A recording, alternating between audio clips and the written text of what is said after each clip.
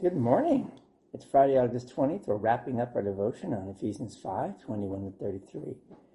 So, looking at Ephesians 5 this week, we look at the role of women, we look at the role of men. And in reality, Ephesians 5 deals with the role of Christians.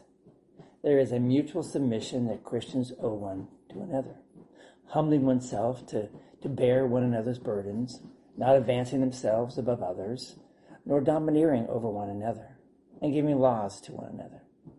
A Christian husband or a Christian wife can serve Christ in their role every single day by submitting to Christ's design, ready to do all the duties of the respective places and stations that God has allotted to us in the world.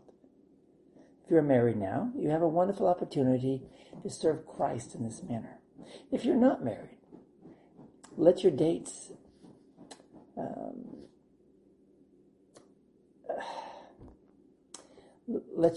and prospective spouses know what you have to offer in Christ.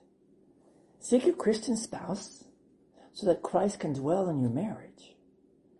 If you do not plan on marrying, then encourage your friends and fellow believers to serve God in their marriages. And yet, like I said at the very beginning today, we can apply this to our lives simply as Christians. We can.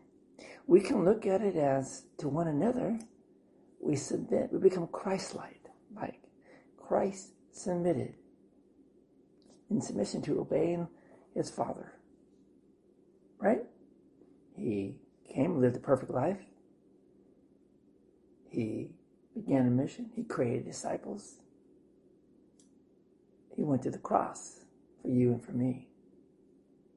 We learned earlier this week that in the relationship of a husband and wife, a husband is Christ-like, and he submits himself, surrenders himself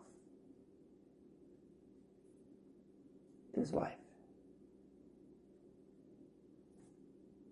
Christ-like, out of love.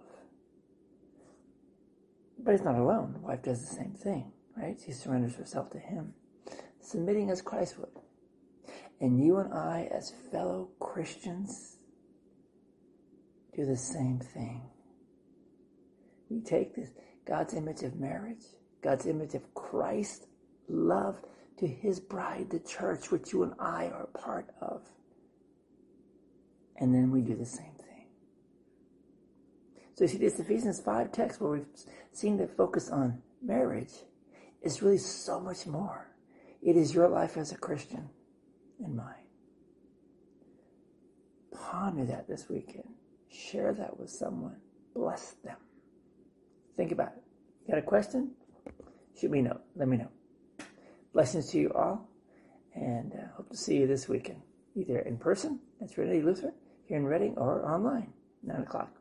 Facebook, YouTube, our webpage, readingtlc.org. Go in peace. Serve the Lord. Be Christ-like.